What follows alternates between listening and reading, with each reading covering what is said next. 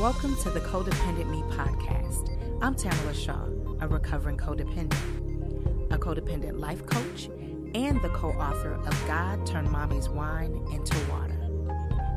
This podcast was created to increase the awareness of codependency and to give a more holistic look at the journey and healing of codependence.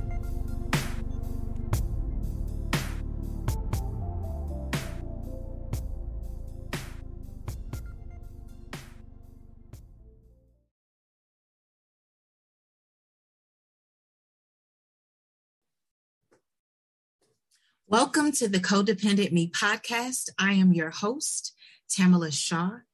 Today we have Charlene Madden. It is my honor to have you on the show. I cannot wait for the audience to be able to meet you.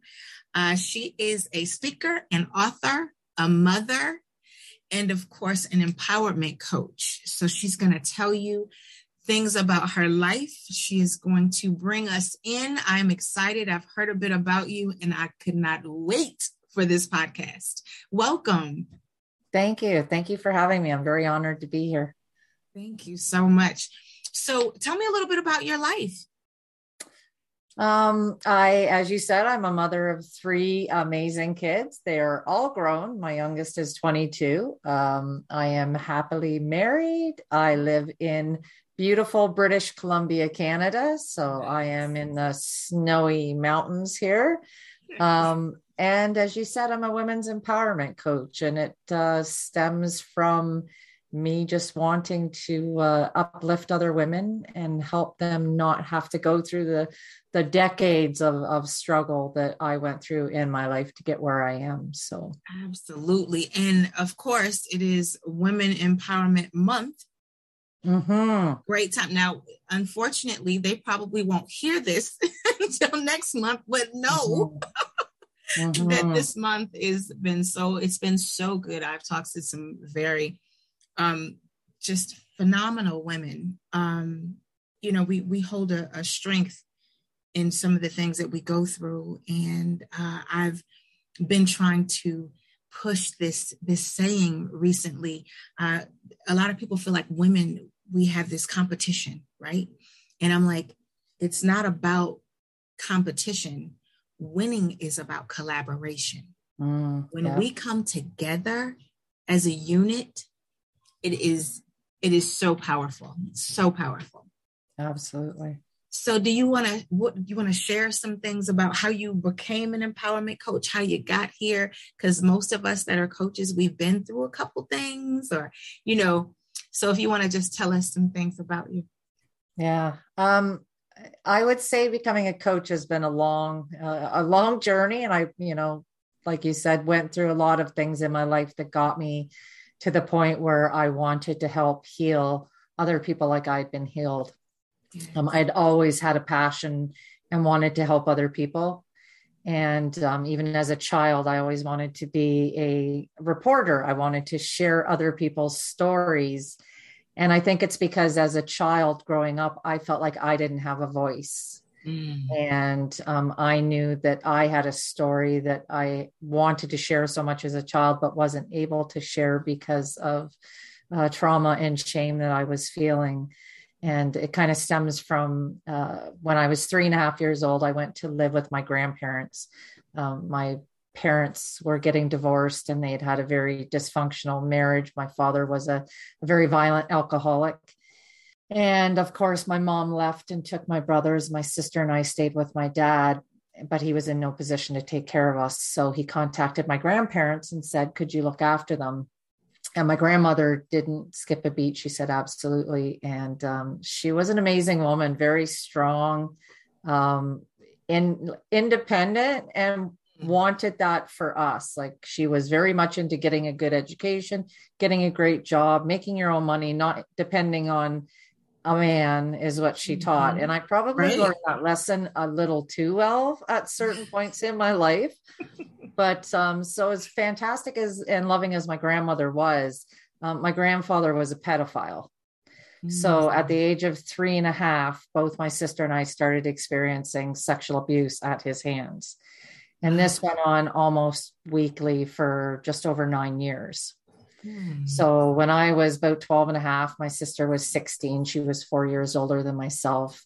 Everything came to light because my sister basically had a mental breakdown because she was afraid that she was going to become pregnant at the hands of my grandfather. Oh, wow. So everything came out. My grandparents ended up divorcing. So I'm now in another home that is now broken apart. And we're living in a small town. So we're dealing with the shame and the stigma of everybody knowing what happened.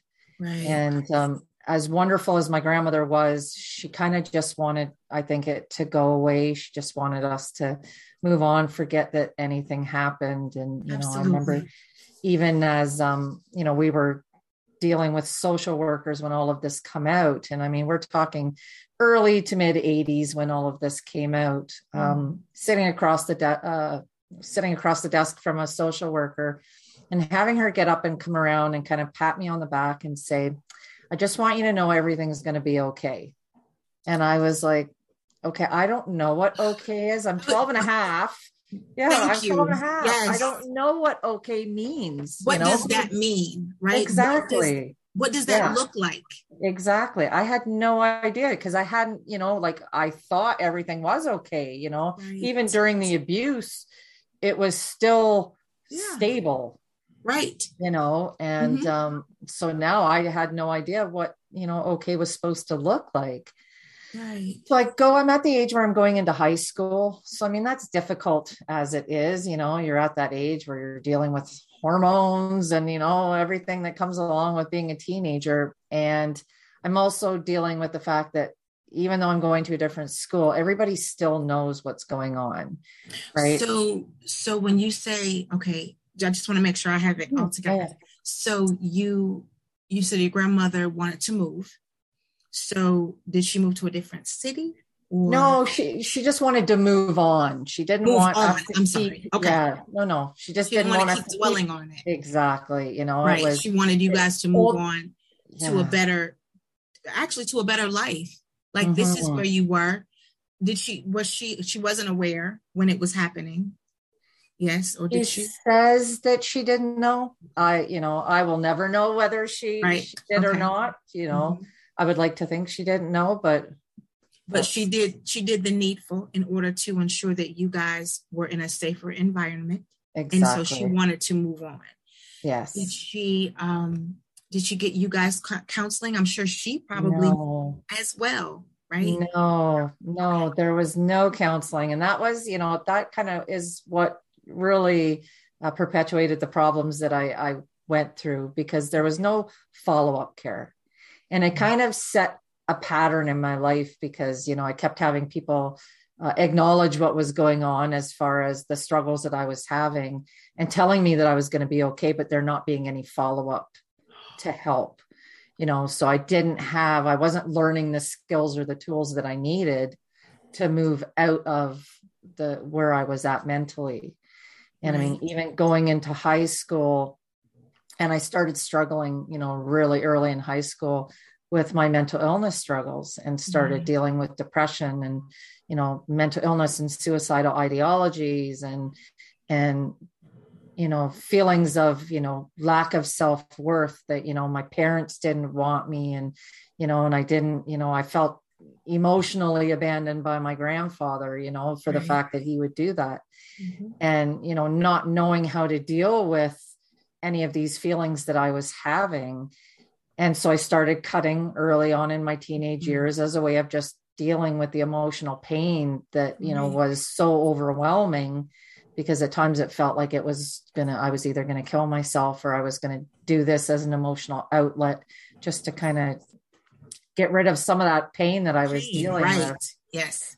And then I started writing, and it became another way of being able to release that emotional pain. I was able to I always said, pour words out onto paper rather than blood out, because at the time it seemed like one or two options.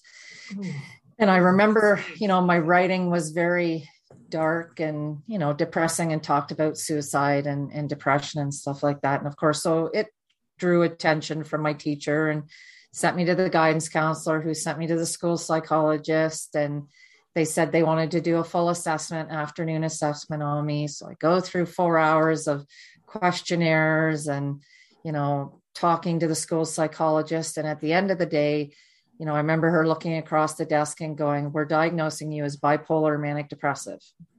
And I'm like 15 and I'm like, okay, like, I don't know what that means, And she says, "But I want you to know you're going to be okay." And I'm sitting that here word going, again. I Those know, 2 letters.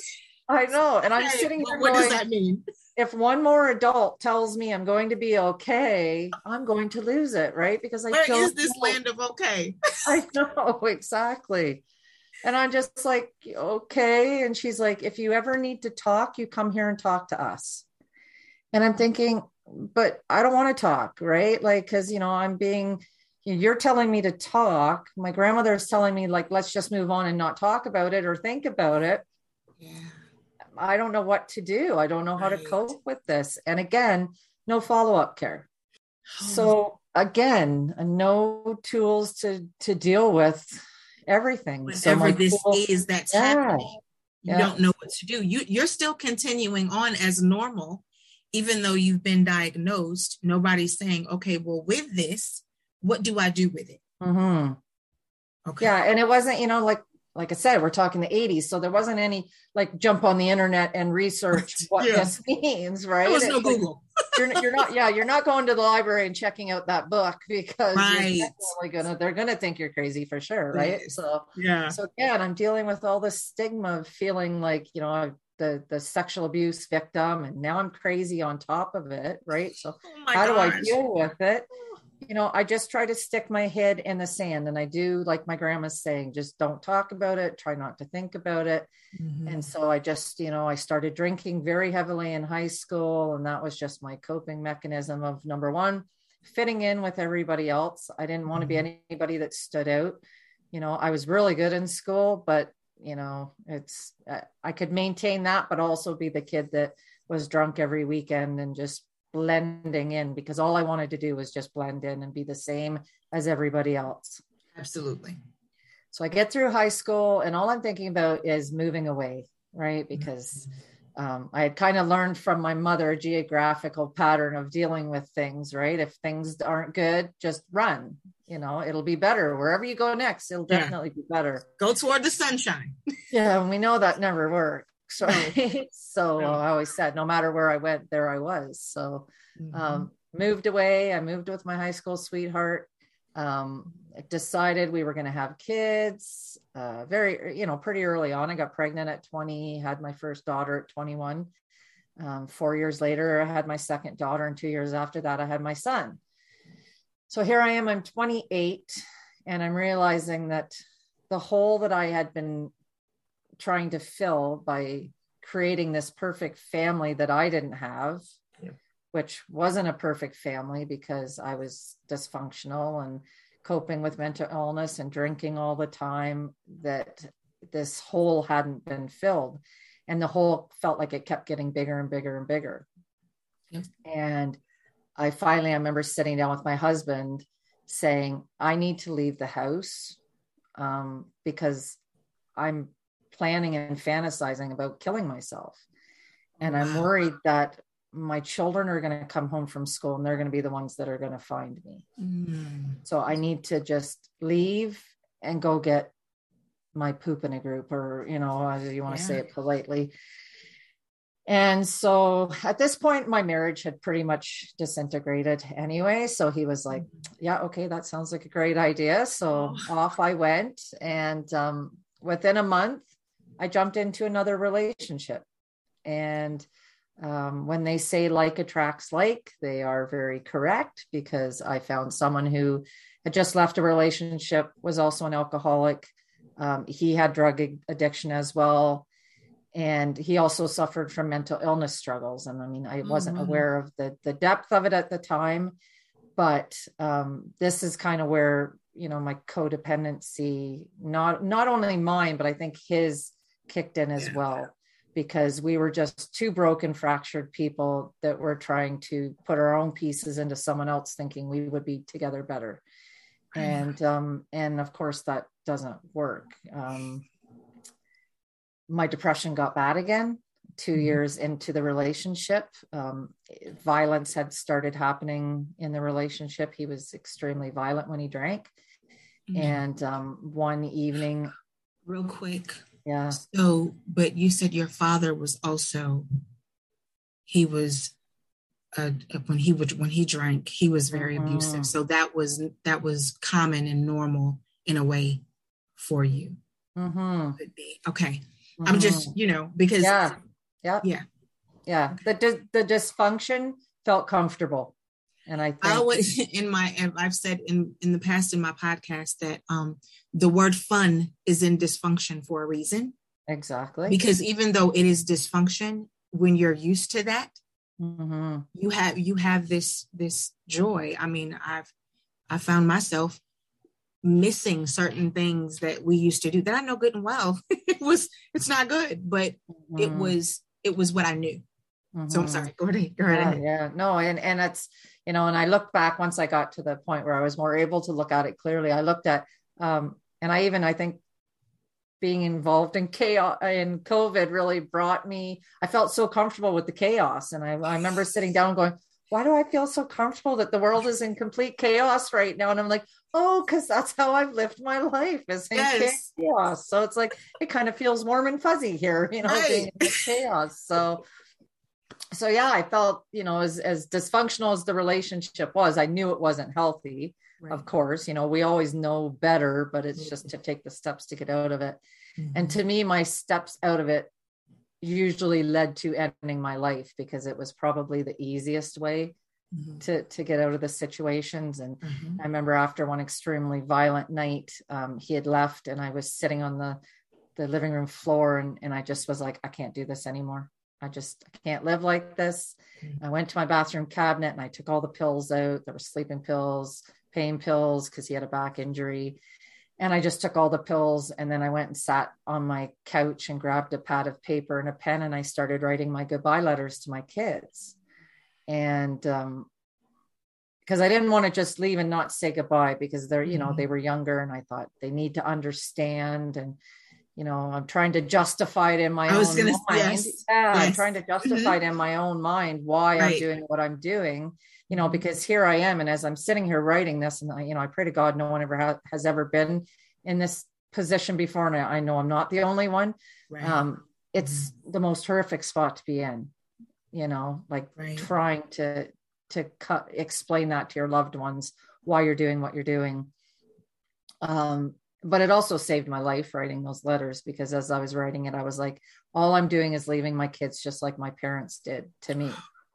Right. And I am trying to break this generational cycle of trauma. And what do? I call a cab. I go to the emergency room and I'm sitting at the admissions desk saying, I am overdosing on pills and I collapse. I am in a bed with tubes down my throat. And my partner beside me crying, saying how sorry he is and, things would be different.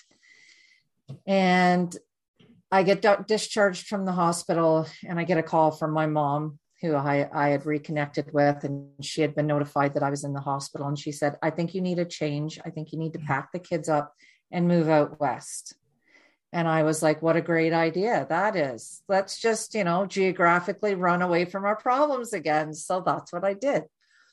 And 6 months after I moved, my partner followed me out with reassurances that, of course, everything would be different. We would start a new life. And that, of course, wasn't the way it was. But, and not knowing at the time, again, how codependent we were because of our mental illness, that needing that balance that the other person provided. When I was up, he was down. When he was up, I was down, and I always said to this day, thank God we were never both down at the same time. Right. Yes. And so again, this goes on for another decade. There's adultery. Again, the abuse continues. drug addiction, all the horrible things that I all the was cycles. it didn't matter. It just kept repeating. And, I remember he finally came in on a July 1st and said, I'm moving out. I've met someone else. I'm moving in with them. And that's it. And I was like devastated, of course, because absolutely, I didn't know how to function in my life without him and the toxicity that we had created. Right. And so he moved out, and I tried to pretend like everything, I was going to be way better off, in the back of my mind, praying desperately that he's going to come back and want me, because at this point, all I want is just for someone to want me, to love me enough to stay, to prove my worth for being here. And about 2.5 months after he left, I was sitting at work, and a police officer came in and said, "Can I talk to you outside?" And I said, "Yeah." This was an officer who had been involved in one of our domestic disputes. So he knew who I was and knew where to find me. And he said, "I just want to let you know, I just came on shift and saw a notice on the board. We got a call. Your ex-partner has committed suicide." Okay. He had driven up into a mountain location, and he had called 911 to say, "Here's where you will find me." And he shot and killed himself. Wow. And, it was weird because how quiet everything got in the world at that moment. Like I can see everybody's moving, cars are driving, but everything was so quiet. And all I could think of was, I'm going to have to tell my kids that their stepdad, who, as dysfunctional as he was, had raised them for 13.5 years. Absolutely. Life. Absolutely. And, now my dreams of, getting back together and having this happy life are gone. Yeah. Like I'm now alone again. Right. And I remember about 2 weeks after sitting with a girlfriend of mine and saying how angry I was, and her saying, it's understandable. Anger is one of the stages of grief. And I said, "No, you don't understand. I'm not angry he took his life. I'm angry he did it first." Oh, wow. Because now I've seen the lives that are shattered. Yeah. Now you have to pick up the pieces. You have to be the one to make it work. And that's really the reason that you didn't do that to your children, right? He left you in a position. Oh my goodness. Wow. That's wow. Okay. I'm sorry. I'll let you. Oh my goodness. Yeah. And so again, I had over the years, I'd become really good. I'd become a master at maintaining that mask of being okay. Right. Because I didn't want everyone to know I struggled, because I was always the caretaker. I was always more worried about everybody else and looking after everybody else and just trying to hold it together, that I always put myself last. I didn't care about how well I was doing. And see, all of the adults in your life told you that you were okay. Exactly. You're okay. So if I'm okay, then I take care of everyone else. Exactly. Right? So I know it was a lot that went on with your children. How were they coping with all of this? How were they coping? Sorry. My oldest daughter had already moved. So I had my 15-year-old son and my 17-year-old daughter were at home. And I would like to say that I was really in touch with how they were doing, but the reality of it was that I wasn't. I was completely checked out and so trapped within my own pain that I was dealing with. I remember my son was at a sleepover the night that I found out. And luckily it was an amazing family that we went to church with. And I remember, going and talking to the mom, and then, bringing my son out and telling him, and just, asking these people, "Hey, do you mind keeping him for a couple of days?" Because I was just thinking, I can't, I don't even know how I'm going to look after myself through all this. Right. I don't know how to look after, my child through this. Right. And same with my daughter that was at home, like going in and telling her and just, being so emotionally checked out, like we cried together at the time. And then all I could think of in that moment was I needed to be numb. Like I couldn't, what did I do? I went back to the bar and got completely hammered. Right. And that's all I could think of was I can't feel this amount of pain right now because I can't bear it. And, so yeah, it was, and I mean, my kids and I talked about it, and, my daughter that was at home was a lot like me, where she, started writing, and that's how she got her expression out. She was able to start writing and get her expressions out. So here I am. My daughter moves out actually the next, couple months later, because she was moving off to go to college. So she was actually just getting ready to go to college. And I receive a life insurance policy from his death. And all I can think of during this time is that I don't know if I can keep going on with life in general at this point. I had gone and started seeing a psychiatrist. And I remember sitting, it was probably a second or third appointment in, and asking her, it's like, well, how, because I understood where my baggage came from. I knew, in my mind, I'm going, okay, I know why I'm crazy. I just need you to tell me how to fix it. Right. Because that's me. Just tell me how to fix it.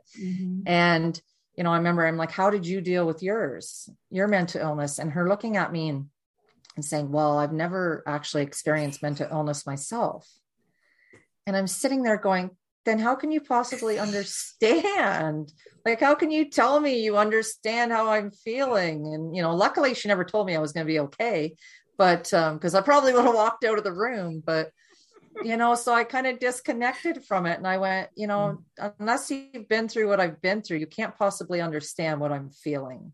Right. 100%. Right. And so, checking out of the therapy was probably not the, again, best choice that I made. It was another running choice that I made. So, but before I had left, I had told her I was buying a house, and she was so excited for me that I was buying a house, because depressed people don't make long-term plans. Right. Right. Exactly. Yeah. But what she didn't understand was I was making the plan. I was buying a house that was a foreclosure that was valued twice as what I was paying for it. So to me, the house was going to be the legacy I was leaving for my children. Because I had been making the decision of, yes, this is it. I'm done. I can't do it anymore. My kids are almost all grown and they're going to move out. And then, my reasons for being here are going to be gone. Right. Because they had been the anchors that had been keeping me here. Right. And once they were gone, I felt like there would be nothing to hold me here anymore. Yeah. And, so I bought the house. We took possession, my son and I, in September, and I set a date a month later to take my life. Oh my. And I was planning on doing the same thing. I was going to go to the same location my ex-partner went to, and I was going to shoot myself. And about a week and a half before the date was planned, which I was going on a Monday, because we all know Mondays suck. So I was like, all right, I'm going on a Monday. I'll get through the weekend, have a good time, and then that's it. And about a week and a half before, a friend of mine comes to me and says, hey, I want to go to this women's workshop. Do you want to come with me? And I was like, no, that's the last thing I want to do right now. And she was like, please, I want to go, but I don't want to go alone. And I'm like, oh. Right there I am again, wanting to, take care of someone else. That's right. In my last days, I'm like worried about her being happy. And I'm like, oh, okay, fine, I'll go. So showed up on the Saturday for the workshop. Now this is the Saturday before the Monday. Right. And I show up, I've got my hunting rifle is in the back seat of my vehicle. Oh my goodness. And I walk into this room and I immediately feel sick to my stomach, because I'm looking at all the women in there and they all seem like they have it together. They're put together, they're well-dressed, they look like they belong there. And I'm feeling like it's just emphasizing that I don't belong here. Mm. To me, it was like, see, you're just a phony, Oh. you're being here and you don't belong to be here.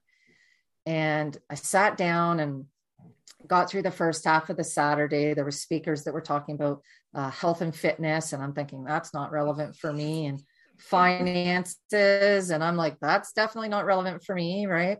Mm-hmm. And then I get to the afternoon session and a woman comes on stage and she's bald. She has lost all of her hair because of alopecia. Oh. And she started suffering as, in her, early 10, 11, 12 years of age. And so she struggled with feelings of self-worth and lack of self-love and no self-esteem, and how just developing self-love for herself with all of her, what people, society may think of as flaws. Right. Yes. Right. Mm-hmm. But she learned to love herself. And the moment she learned to love herself, how everything in her life had changed. Mm. Oh, that's beautiful. Kind of sitting there and I can hear this little voice in the back of my head. And it's like, well, what about you? And I'm thinking, yeah, really, like how different could my life have been had I stopped needing the validation from everyone else around me, that I stopped needing someone to love me in order to prove my worth, to prove my value, and to prove that I deserve to be here. And then the next speaker gets up and it's a woman who's talking about living with mental illness for 2 decades. Oh my goodness. And how she had been struggling with suicidal ideologies and, wanting to take her life, and how the moment she learned to accept her mental illness as being a part of her, instead of fighting it, she embraced it and loved it. Right. And accepted, this is a part of me. I'm going to love it as well as all the good parts. I'm loving the good and the bad. Right. Yeah. And how accepting that it was that, that's how she's wired. That's who she is, and loving it. Becomes empowering almost. I'm not going to allow it to handle me. I'm going to handle it. Exactly. Wow. And the minute she made that decision, how her life had changed. And again, I'm sitting there and I can hear that little voice in the back of my head going like, what about you? And I'm thinking, yeah, what about me? How different could my life have been if I wasn't, I didn't spend every day fighting this mental illness, but I embraced it as a part of me and learned to live with it.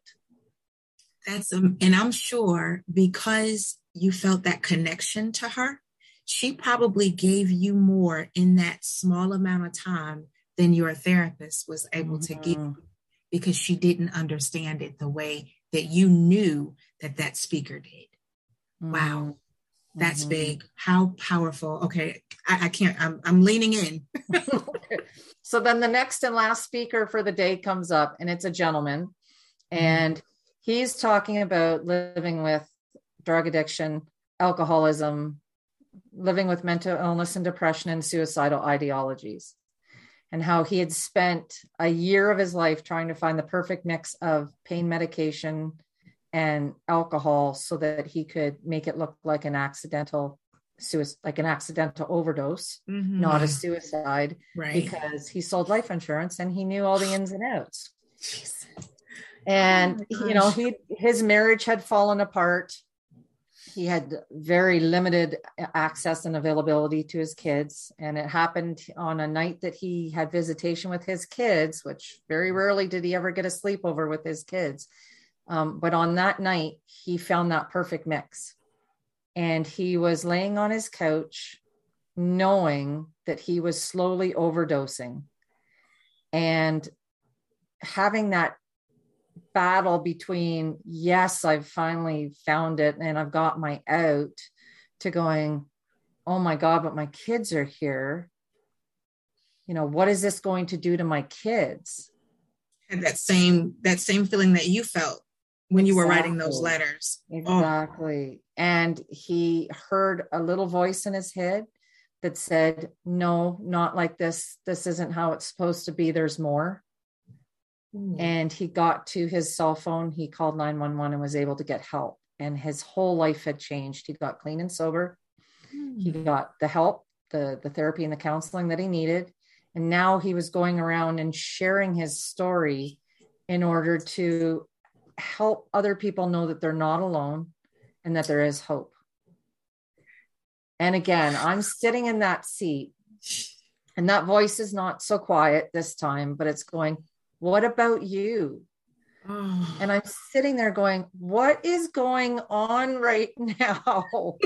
Like, I'm at an event that I wasn't supposed to be at, that I didn't want to come to. Right. Yeah. And I just heard 3 speakers that have just hit on the 3 areas of my life that I need the biggest help with. Yeah. Like, there is no way that this is a fluke. There's no way that this is just an accident, that I'm sitting in this seat in this moment. Yeah. And I was like, okay, like, he's going out there and, he's experienced some stuff. I've experienced some stuff. What if, and I always say it was that moment, it's like a light bulb moment that happened where I went, okay, this is my purpose, right? My purpose is to take every experience I've had, all the pain, the heartache, the suffering that I have endured over my years on this planet. And I'm supposed to share that and go, you know what? It's okay. Like, I see you. Yes. I've been in the dark. You can come into the light. Yes. And it was like, I made a decision in that chair that day that I was fully committing to life. The good, the bad, the struggles. I was in it. Yeah. You know what I think is wonderful? You didn't want to go to the conference. You felt uncomfortable when you walked into the conference. You had a whole half day to walk away. Mm-hmm. But you were so committed to being there for your friend that you didn't realize that oh my goodness, that the whole second half would be the beginning of your new life, right? Oh my gosh, that is amazing. Mm-hmm. I know there's no, sometimes we don't see the things that are happening in our life that is happening for us. Right. And, that day, that event definitely was for me. Absolutely. Event. I mean, I would have been hitting my friend the whole time. I'd have been like, oh my gosh. I know, but nobody knew, right? Like, that's the thing. Yeah. I had kept everything so hidden. I didn't want anybody to know how I was feeling, right? Okay. But yeah, inside it was more like, what? Like, is there a camera hidden here somewhere? Is this like somebody's going to pop out, go, ha, And so I finished that event, and, the MC of the event also was like, he did some speaking, and he talked about fear and how much we let fear control our lives and how much we let it hold us back from stepping outside of our comfort zone and doing the things we know we need to do to grow. Mm-hmm. And he's like, I challenge you to write 6 things down that you're scared of, that intimidate you, whatever it is. He goes, write those 6 things down. Then I want you to roll the dice. Whatever number comes up, 1 to 6, that's the one I want you to do first. And you keep rolling the dice until you get that list done. And I thought, yeah, I have let fear control my life. I've been afraid of people leaving. I've been afraid of stepping out and having my own voice, and saying, hey, this is what happened. This is how I'm feeling, because I felt like it wouldn't be validated, or it wouldn't be, my voice wouldn't be important enough. Right. But I decided I was going to commit to doing that. So I had, 6 things on a list. And one of the first things I had on the list was to publish a book of poetry. So all the poetry that I had been writing as my coping mechanism to just stay alive, I thought, you know what, I'm going to publish this. I self-published it. And I said, I'm going to put this out here because it's like opening myself up to the world and saying, here I am, the good, bad, and the ugly, but this is me. Right. And facing the rejection of someone saying, oh my gosh, that's terrible. You're terrible. Right. Like all the things that my mind had been telling me, I went, I don't care anymore. I don't care what anybody else thinks other than me. Like that was it. I went, you know what? Like, I left that event going, I'm going to love myself, and that's going to be enough. Like, so literally when you left the event, you knew that you would not go through with Monday. Mm-hmm. Yeah, I called a good Wonderful. friend of mine and I said, I need to meet you and I need you to take all of my guns from my house because I like to hunt. So I was like, I need you to take all of the guns from my house. And he's like, okay. And he was friends with my ex who had committed suicide. So he was like, yeah, not a problem. I'll come take them.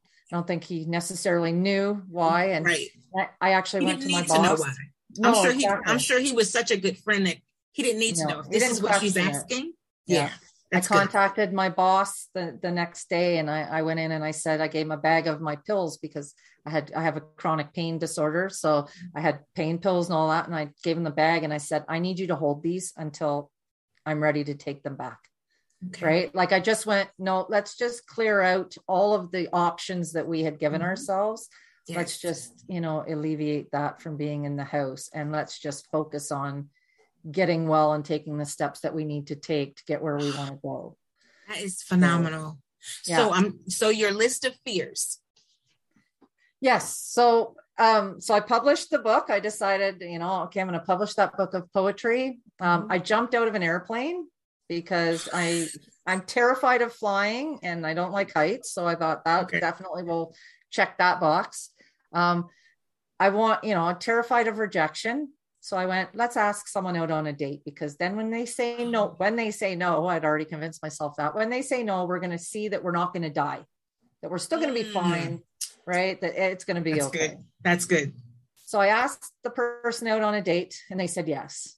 And I was like, oh, great. Which I was like, at this point, I was like, oh, wait, no, I love myself. That's enough, right? It's like, okay. I didn't mean for you to say yes. Yeah, exactly. It's like, great, you're throwing a wrench in my plan here. So I asked him out in November. We had our first date in December. Awesome. And then we got married the next August. Oh my gosh. So it was just like, and I always say that, when I walked out of that workshop, I think I heard a collective sigh from the universe. They were kind of like, okay, we've been waiting for you. Let's go. Right. Because it was like everything in my life just started to fall into place. Yes. Like strange, like, it's because you decided to show up. Exactly. When you decide to show up for you, the universe will as well. Exactly. That is so fun. I think it is amazing that you asked one person out and you are married to them. Oh my gosh. Yeah. Poor guy. He didn't know what he was getting. No. And I had said I went up to the host of the event before we left and I said, I would like to sit down with you and share my experience of this workshop because to me, it was so important for me to say, number one, thank you for this event because, she of course would have had no idea, but I also wanted her to understand the power that events like that can have and the importance of story and people being able to share their story with people who need to hear it. Yes. And she was like, great. And then, and I had said to her, I said, I would love to come back next year to your event and share my story.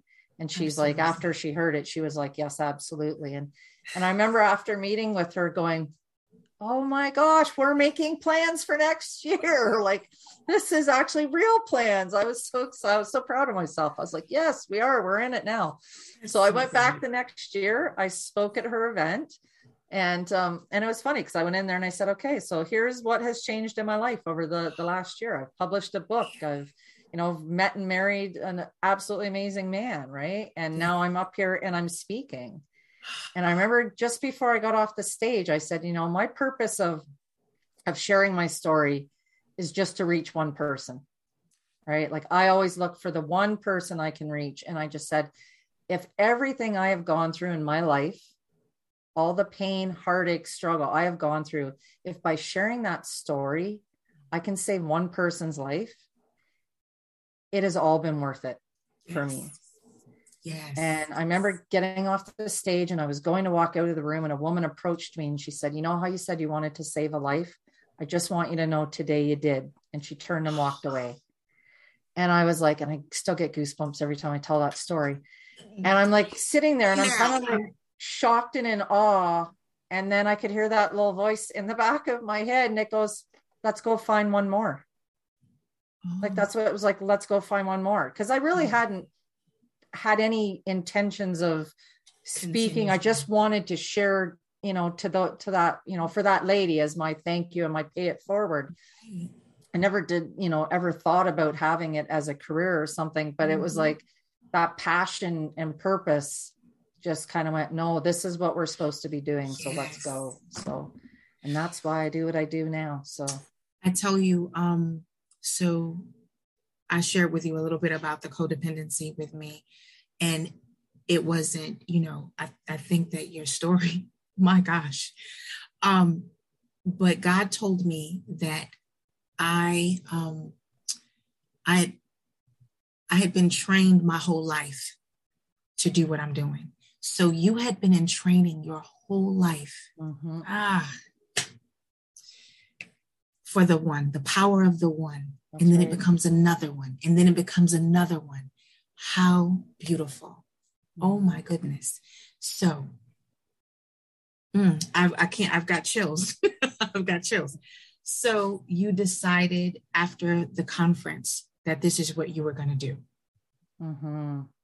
Yeah. I just wanted to reach as many, save as many, give hope to as many as I can. So it's beautiful. So beautiful. So is that when you decided to become a speaker, or did you decide coaching would come into it? How did you get to the coaching portion?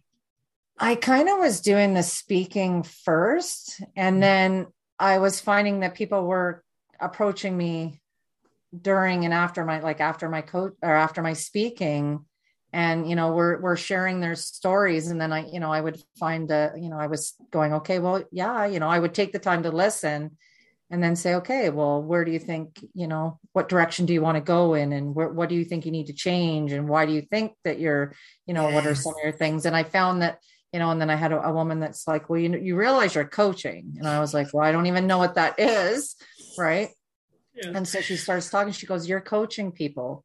She goes, that's what you're doing through your story. Like, people are hearing your story and they're going, I understand that she's been where I am, mm-hmm. and she's now somewhere I want to be, or moving in that direction. Right. If I can, sit with her, then I can, she can help me get to that. So, and for me, it just, like I said, it's being in that I want to help other people. It just mm-hmm. felt natural for me. It was yes. like, okay, that's fitting into where I want to be and what I want to be doing. So that is phenomenal. So what's the name of your book?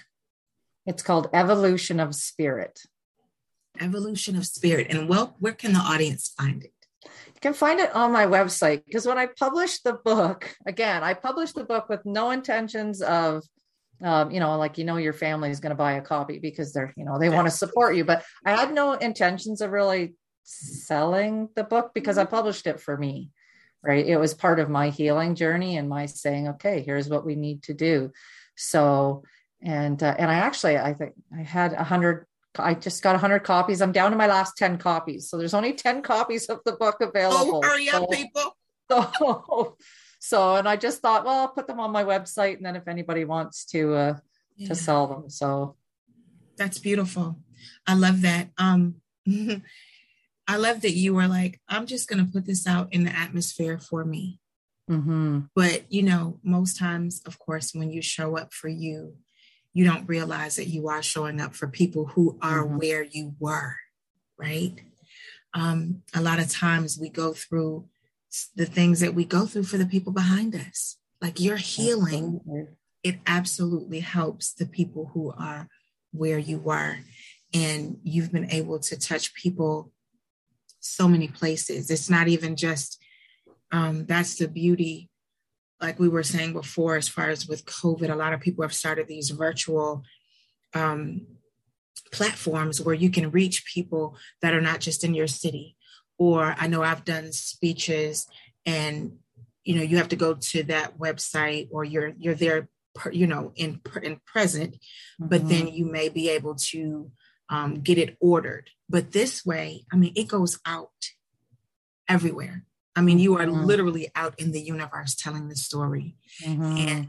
And it's evergreen, right? So it's yes. like, someone may not relate to it now, but 2 years down the road, they may hear this podcast and they're at a spot where it's going to resonate with them, because Absolutely. I had heard, and I say that to people all the time. It's like, I had heard the same messages that I heard that day. I had heard many times before. I mean, I had been on a self-development journey since my early 20s because I knew I didn't feel whole. Mm-hmm. And I just hadn't heard the right message at the right time. Yes. You listen with different ears. Absolutely. You went in with different ears. So that is timing. Timing is everything. Absolutely. Everything. So if there is someone listening right now that is in a place where you were, where you're not really sure because you feel different, you may be contemplating different things. It could be suicide, what would you tell those people? Well, I think the importance that I learned that day, like I said, even knowing that, I knew people suffered from child sexualized trauma. I knew people, had domestic abuse and, alcoholism. Like, we know all those things. And then to hear stories and connect with people who have experienced it is completely different. And that's what is so important, is connection in our lives. And I mean, even virtually being able to connect, that's the one amazing thing that being in a pandemic kind of taught us, was that yes, we don't have that physical connection, but we can still connect with people. And like you were saying, we're connecting globally now instead of just, so there's so many opportunities to get help, to get support. There's other people that have been where you are and have gotten out of there. And, I always, try to leave on my podcast. I always leave with a message that if you're feeling in a dark space and you don't know where to go and you don't know how to get out of it, like I tell people all the time, I am available 24 hours a day, 7 days a week. It may be virtually, but I will come and sit in the dark with anyone until they are ready to step up and rise up into the light, because I know what it feels like. I know how lonely it feels. And I know that, you don't have to sit there alone. There's lots of people there to support you. So find someone, an organization, an individual, someone that you feel understands what you're going through, because not everybody does, and bless their heart, thank goodness they don't. Yes. I'm grateful that there's a lot of people that can't relate to my story. It means, that I'm like, thank goodness that you can't relate to anything I'm saying. Right. But, so find the people that can relate and you can connect to. So. Yeah, I think being heard is huge. I love that you said, I'll sit in the dark with you, because sometimes it's not a word that needs to be said. It's just knowing that someone is there. It could be over the airways. It could be over Zoom. It could be over the phone. It could be in present, but knowing that someone is there, because when someone takes time for you that they can't get back, that means something, right? That sometimes it's the first time that anybody's ever done it. Absolutely. For a lot of us, right? Yes, absolutely. That's good stuff. So if someone, they wanted to have you as a coach, where would they find you? You can find me on my website.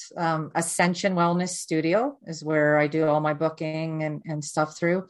I do run a workshop every November. It's just a weekend kind of summit where I bring different speakers in. We talk to women about different topics, different subjects, just to kind of give us all a little bit of extra help and support in different areas. You can find me on Facebook, all the social media platforms. I'm on Charlene Madden, speaker and author on Facebook, and my workshop Ignite Your Life is on Facebook as well. So you can follow that, so you're keeping up to date. So excellent. I had another question. It just went away. You have a podcast. What's the name of your podcast? No, I don't. Oh, you don't? I thought you said you had a podcast. No, sorry. No. Good deal. I don't have time. You guys are busy. Look, I don't know how you guys do it. It's good stuff. Okay, so November, is it virtual or is it in a city? The first one I did live in the area that I live in. But of course, because of COVID, the second one we had to do virtual, which I was sad about. But again, you were talking about it just opens up to being able to impact more people. Absolutely. So I imagine it will be virtual. It could be a little hybrid of live and virtual, but that's what I was going to say. Maybe by November, you can kind of do both. Yeah. Exactly. It will be exactly what it's supposed to be. I always have faith in that. So, yeah. Well, I have to tell you, this was an honor. Thank you so very much for being vulnerable, for being willing to tell your story. It takes strength and it helps. So that means a lot. And I always ask my guests, is there any last thing that you'd like to tell the audience?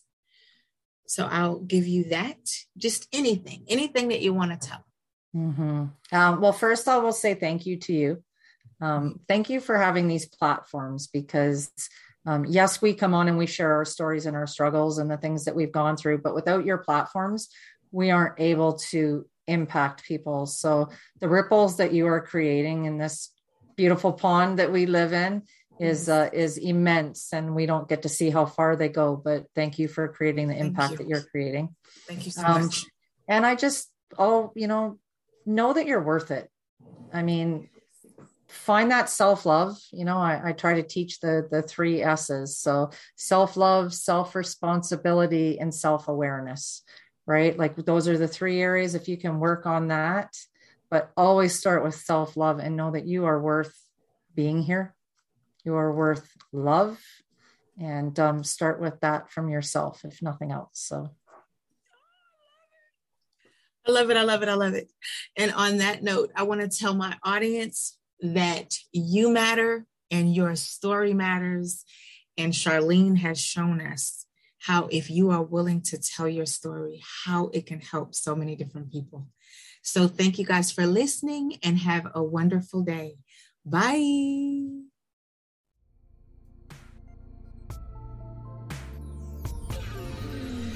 I understand that nothing is more valuable than your time, so thank you for listening. Be sure to join our Facebook group, Codependent Me, and check out my website at codependentme.org. Thanks so much. Have a great day.